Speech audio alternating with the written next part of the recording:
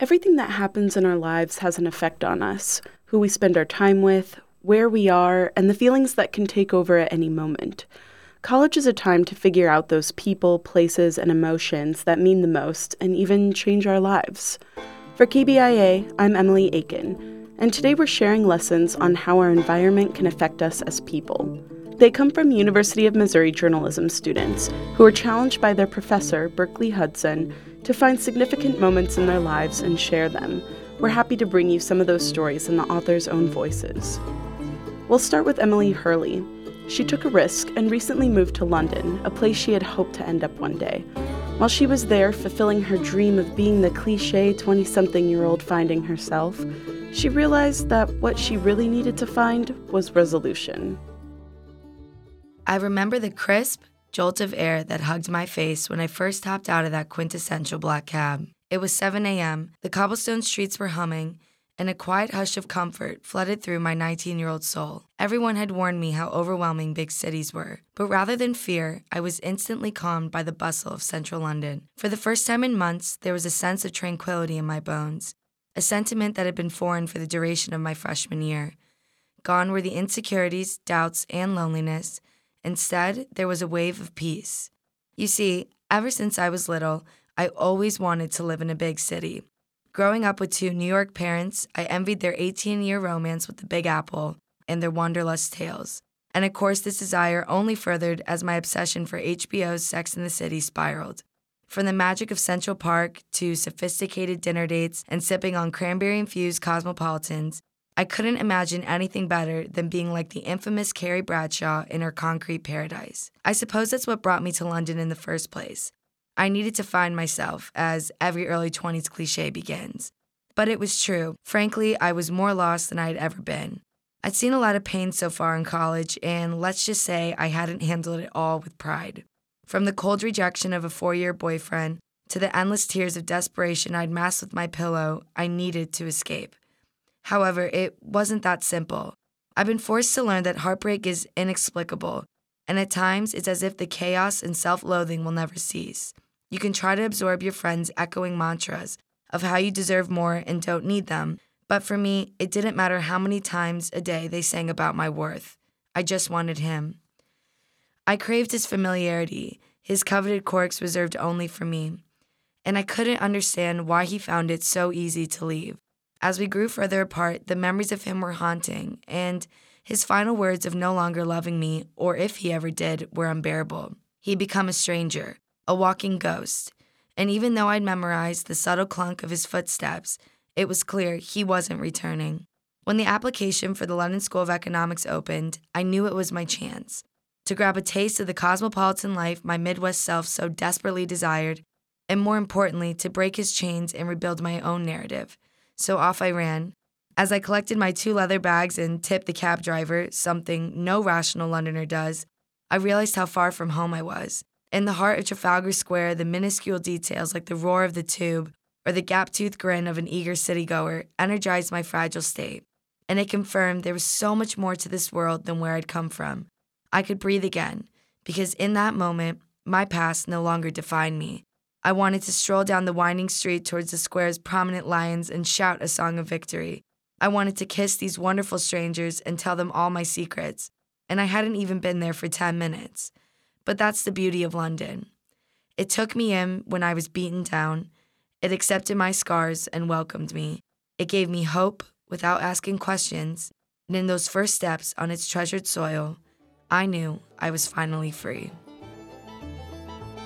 Sometimes bad things happen, and sometimes bad things happen in foreign places with foreign people and no way to get help.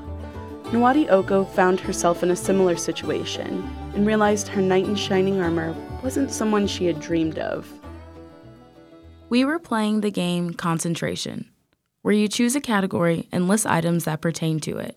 For example, if the category was cities in the U.S., you could say New York, Atlanta, and so on. The game wasn't used to pass the time.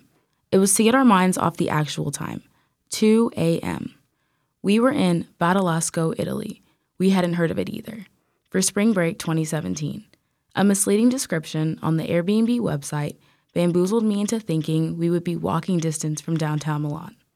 Instead, we were a 2-hour train ride from the city, in the middle of nowhere, where the taxis stopped running at 8 p.m. and Ubers were a thing of the future. Our group, containing my mom, my sister Nani, and my friend Natalie, had no idea about that last piece of info, that the taxi stopped running at 8 p.m. We unknowingly but foolishly took the last train out from Milan to Badalasco at midnight. When we got off, we were met with a pitch-black parking lot and one flickering street lamp that we huddled around like moths to a porch light. We were 4 women sitting on the concrete outside of a deserted train station alone. Walking the 40 minutes home was not an option. Our Airbnb was wedged in between acres of farmland and no sidewalks or streetlights. It wasn't safe. And to make matters worse, it smelled like shit potato pie, according to my sister. When we called the host and explained our predicament, he graciously said he'd pick us up. Sadly, he would be here once his airport shift ended 2 hours from now. So began concentration. Starting with Natalie, ending with Nani. The subject is movies. Blindside, Legally Blonde, Ocean's 11. Why is there a car with 4 men in the corner of the parking lot over there? Their car was circling the train station. It really didn't make any sense. What business did they have here at 1 a.m.? The next departure wasn't for hours. They're casing us, Nani said. I don't know what it meant, but my mom didn't correct her. They circled the parking lot again, this time inching closer to us. They're sizing us up, Nani said, and they have the upper hand. And then my mom spoke for the first time since we cozied up to the curb 90 minutes ago. Whatever you do, do not get into the car. Whatever it takes, do not let them get you into the car. Her blunt words chilled my spine. We didn't know who these men were or what they wanted, but she was preparing us for the worst. The car inched forward, closer to us. Rattling off Psalm 23 became my only concern. The Lord is my shepherd, I shall not want. He makes me lie down in green pastures. With my head tucked in between my knees, rocking slowly back and forth, I heard car tires pick up in speed. And there he was. I don't believe in helpless princess stories. I don't need a man to save me. But when I looked up and saw our Airbnb host pull up in his red Volkswagen Rabbit to carry us to safety, he may as well been a knight riding in on his trusty steed. We lapped up in the back of his 2-door and peeled off, and the other car stayed in the parking lot and thankfully didn't follow us. We never talked about that night. The next day, we were back in the Airbnb before sundown. When Savannah Walsh moved to New York City for the summer, she was determined to be a local. She wanted to walk, talk, and act like she's lived there her whole life. But the city's subways had something else in mind, and in turn gave Savannah a new way of looking at her time in the Big Apple. There isn't a much more humbling experience than the City of New York's subway system, especially when you're traveling from opposite ends of the city, Brooklyn to the Upper East Side, in the heat of June, a little hungover, and a lot regretful, with nothing but 27% of phone battery and 2 weeks of experience living in the city to armor you. But this was me, a far cry from the vision I had had of myself when I was 14. After one visit to Manhattan, I swore it was the place for me. So when I got an internship in the city the summer before my senior year, I was determined to look like a local from the second my plane touched down at LaGuardia. To me, the scariest thing about living in New York, population 8 million, was somehow looking like I didn't belong there. So I studied maps, downloaded apps, and made plans with any acquaintance I had. I filled my days with brunches, museum tours, happy hours with fellow interns. My favorite writer, Nora Ephron, once said, "Above all, be the heroine of your own life, not the victim." I was sure I was faking it well. But my carefully constructed facade crashed down when I emerged from the subway that sticky June morning. I looked for the Duane Reade that would reliably meet me at the corner, but a decrepit dumpling place met my eye instead. 9% and dropping, nothing looked familiar, so I sat in the unair-conditioned, empty, but somehow claustrophobic restaurant. My hunger was satisfied, but my geographic panic lingered. I walked outside and circled the blocks. I felt like each person who passed could tell I was an outsider. My shoes were impractical, my head throbbing, my phone drained into silence. Every place I passed felt unattainable, and the feeling soaked into my body until I could feel myself sinking along with it. Even the tears that sat in my tightened chest felt inadequate. I looked up to keep them from falling and saw a Strand bookstore. I had gone there my first week in the city. Relief washed over me as I practically sprinted inside. There was a table display with a sign that read New York Stories. The most of Nora Ephron, a worn copy of which currently sat in my childhood bedroom, was perched on the end. Nora had migrated to the city. I bet she had been lost before, I thought as I clutched the cover. I bought the slice of comfort and walked. It was like holding on to something had stabilized me. I wandered into antique stores. I witnessed a man tell a small crowd in Washington Square Park about his direct connection to Mars. I saw taxis whiz by, knowing full well that any moment I could get one and back home. But suddenly I didn't want to. Instead, I succumbed to my surroundings and asked strangers what to do, instead of romanticizing who they were. A woman hoisting a stroller told me which train to take. A man holding a ukulele helped me find a phone charging portal. This was the New York I loved. That evening, I sat in Central Park, only a few blocks from home. Out of one of the most unglamorous and stressful days came beauty. Maybe being that heroine wasn't knowing what I was doing all of the time, or proving every minute that I belonged. Being the heroine, it seemed, was doing what every New Yorker did. Surviving, reinterpreting the embarrassing into something empowering. If New York was this love that I suspected it was, wouldn't it accept me in all of my lost messiness? Heroines do emerge from the burrows hungover, I thought. Sometimes they eat greasy dumplings for breakfast. And yes, they even get lost on their way back home. The people in our lives help shape who we become, whether they're here for a long time or not long enough. Laura Misere found that when her grandmother died, her memory was kept alive through the furniture she left behind. I never felt her presence in the cemetery. Not the day we buried her, and never once in the weeks and months after, when I would descend the grassy hill and delicately place my hand on the cool cement of her gravestone. After my grandma died, 9 days before Christmas, 2014, I searched desperately for a space where I could feel close to her. There remained so much I wanted to tell her, but the few words I did utter felt stuck at the bottom of the hill, where I knew she wasn't able to hear them.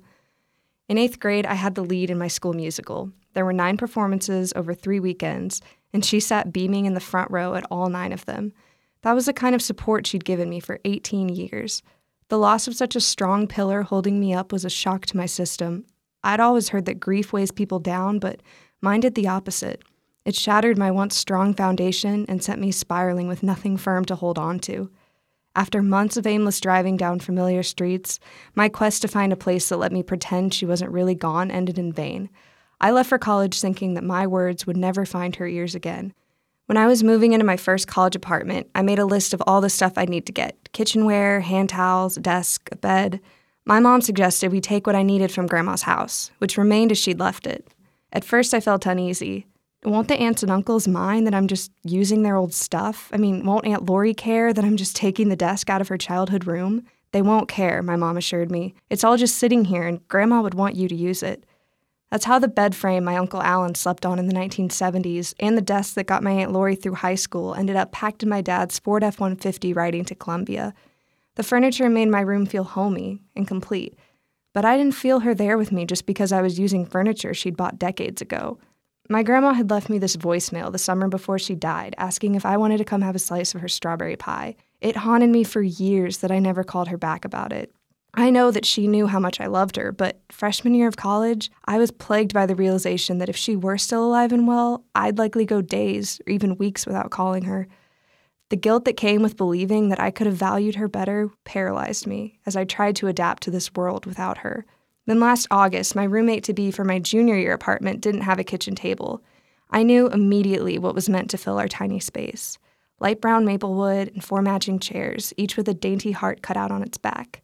Sweet memories of fluffy pancakes with blueberry syrup, fresh-baked banana bread, even a vegetable or two when I could be persuaded. I'd eaten at that table hundreds of times. This was the table where she'd scribbled Avon orders that came blaring through her white-corded telephone while she sipped black coffee and winked at me over the rim of her Panda mug.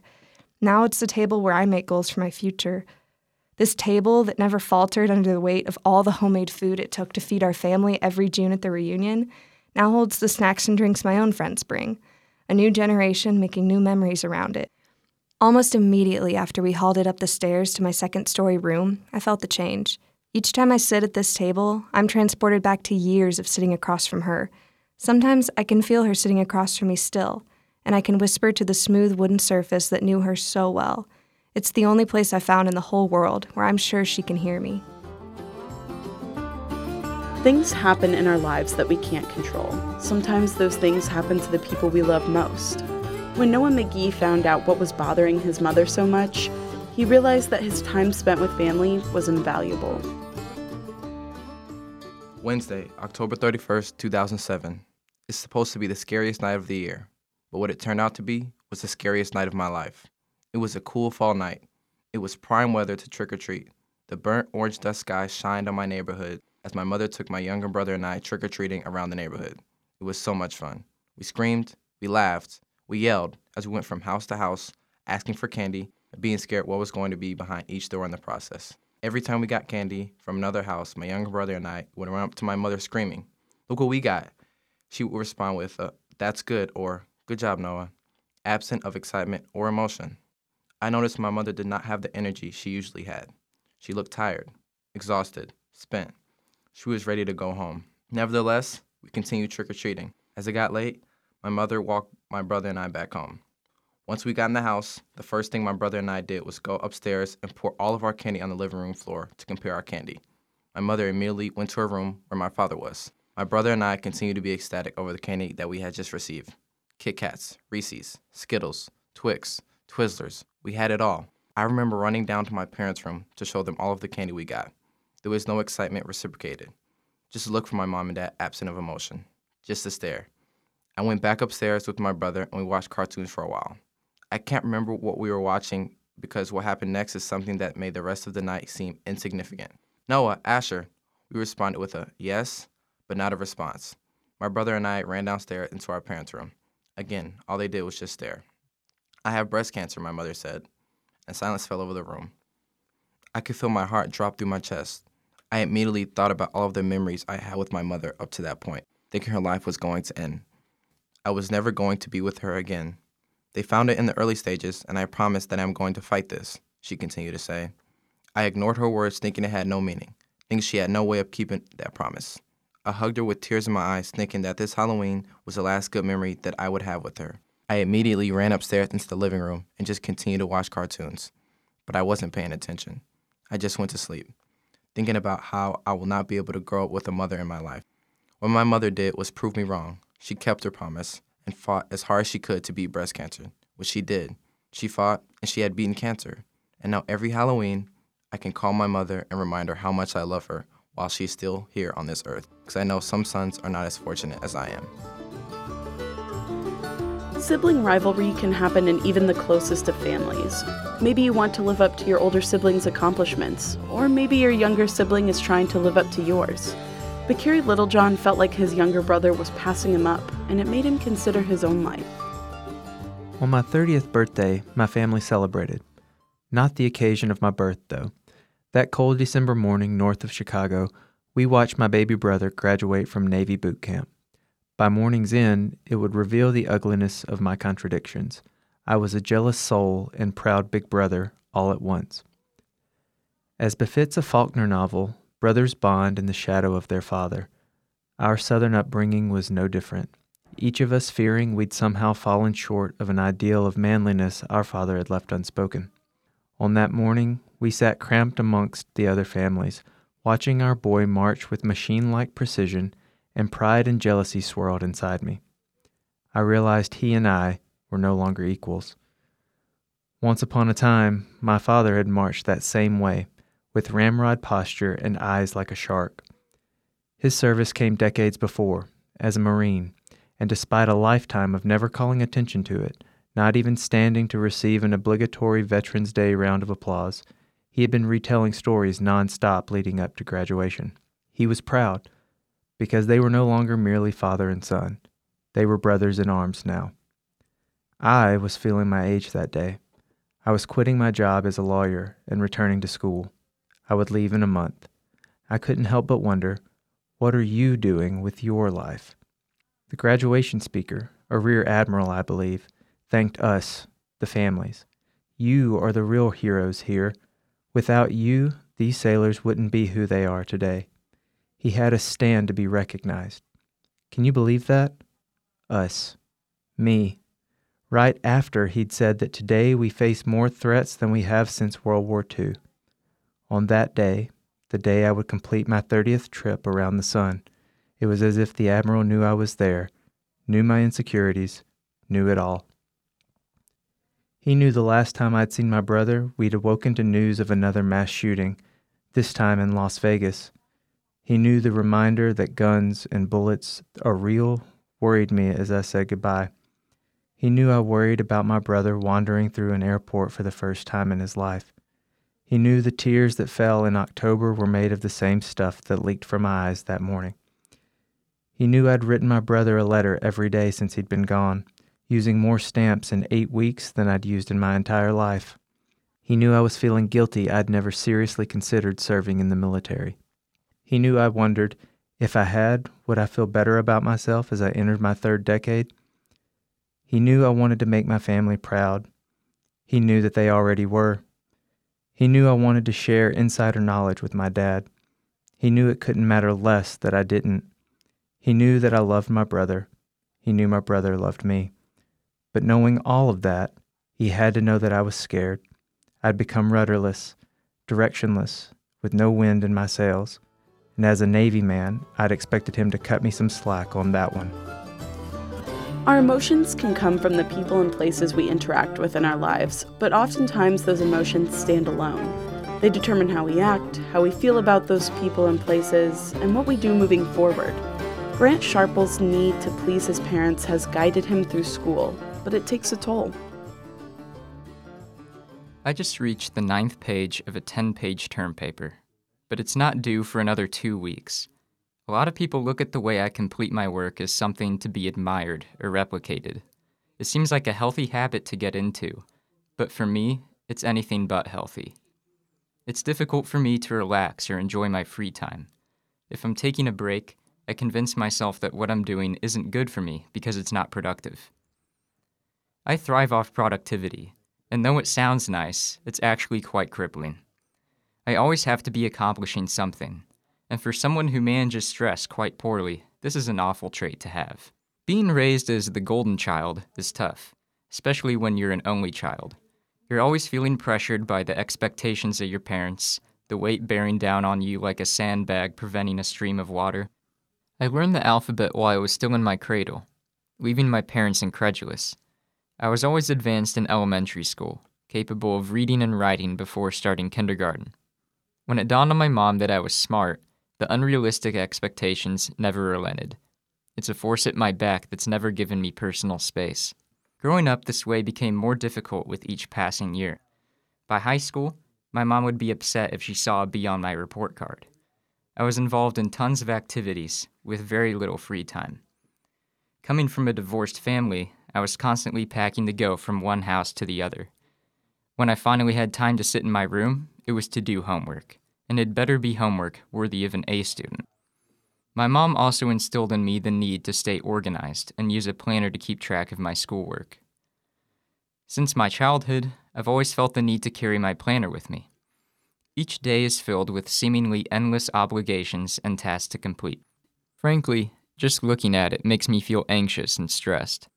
But in a bizarre way, I feel that I absolutely need that planner, that I would be unable to function without it. I wouldn't be able to eat, sleep, or breathe without it. I remember once leaving it at my girlfriend's house, and once I realized that I'd forgotten it, I was on the cusp of a breakdown. Yes, I'm organized. Yes, I'm productive. But I'm not happy with the ways in which I'm organized or productive. I know it's possible to be those things without being a giant ball of stress, but it's the only way I've known to be those things. I was raised that way. And I don't know how to untie myself from the anxiety that I constantly attach myself to. I've always felt the need to be perfect and make my mom happy, but lately I've been striving for imperfection. I want to liberate myself from my planner and grades because, ultimately, these are matters that are really quite meaningless. Being stressed is the only way that I feel I can achieve something, and it shouldn't have to be that way. And being the golden child never really makes you feel all that golden. Books, TV shows, and movies can help us realize who we are. For Gabby Velasquez, using the role-playing game Dungeons & Dragons helped reveal a part of her identity to her boyfriend and herself. One night, as I was walking home from a play rehearsal with the young man who would later become my boyfriend, I started talking about Dungeons & Dragons. For those of you unfamiliar with it, D&D is a dice-based role-play game where, through storytelling and chance, player characters adventure through an open-ended fantasy setting, casting spells, fighting dragons, all that good stuff. I started talking about a character of mine, Eris, a war domain cleric, or a healer who can fight, with the tendency to flirt with anything that moves, much to my game master Kendrick's dismay. I told him about how at the end of one of our sessions, my adventuring party entered a tavern, and I had Eris flirt with the male bartender and his twin sister both. So what, Eris is just a raging bisexual? He asked. Oh, I thought, he's onto me. She follows my proud example, I replied. He smiled, nodded, and the conversation went on normally. That's how I came out to him. It's only right that I use D&D to do so. My boyfriend-to-be didn't know it at the time, but that moment was a test, one he passed with flying colors. It's a test many queer people have to put loved ones through. Can you accept me for who I am? It's a difficult question. I'm still figuring out what being bisexual means to me, and I've lived with this knowledge for years. The stories of my coming to terms with my bisexuality and of falling in love with D&D run parallel to each other. My confidence in my sexuality wouldn't exist without the game that gave me an avenue to explore it safely, and the game wouldn't hold as much meaning without that exploration. I first realized I was bisexual my senior year of high school when a close friend of mine came out to me as bi, and my knee-jerk response was, I am too! It was like a jolt of lightning through my veins, the kind of identity-altering realization I was not ready to process yet. I did not tell anyone for years. It's nobody's business but mine, I told myself. No one needed to know. But hiding from yourself is exhausting, and I soon found myself seeking an outlet to explore my sexuality comfortably. I found that in fantasy. The characters we create in D&D are deeply personal. We choose their race, class, we flesh out their backstory. It's no surprise, then, that many players use D&D to do some soul-searching. The game encourages such exploration in its rules, which state your character's sexual orientation is for you to decide. For me to decide. I wasn't ready to live as Gabby the bisexual, so I made Eris instead. I created Eris to be everything I wanted to be. She was confident, strong-willed, and more than anything, absolutely open about who and what she was. She fell in love with men and women and didn't have to feel shame or fear for it. I admired that about her and took great joy in embodying her for our weekly games. And with every roll of the dice, my comfort with myself grew. I began opening up about my sexuality as our campaign went on. I came out to more friends and select family members, and now, long after our campaign's conclusion, I'm talking about it in public, and I'm not afraid. I may not wield divine magic or a warhammer, but I am surrounded by people who love me, and most importantly, like Eris, I know that I am worthy of it. You just heard from Gabby Velasquez, Grant Sharples, Carrie Littlejohn, Noah McGee, Laura Misere, Savannah Walsh, Nwadi Oko, and Emily Hurley. They were all students in Berkley Hudson's advanced writing class at the University of Missouri this spring. To hear these commentaries again and to hear from other students in the class, go to kbia.org. I'm Emily Aiken. Thanks for listening.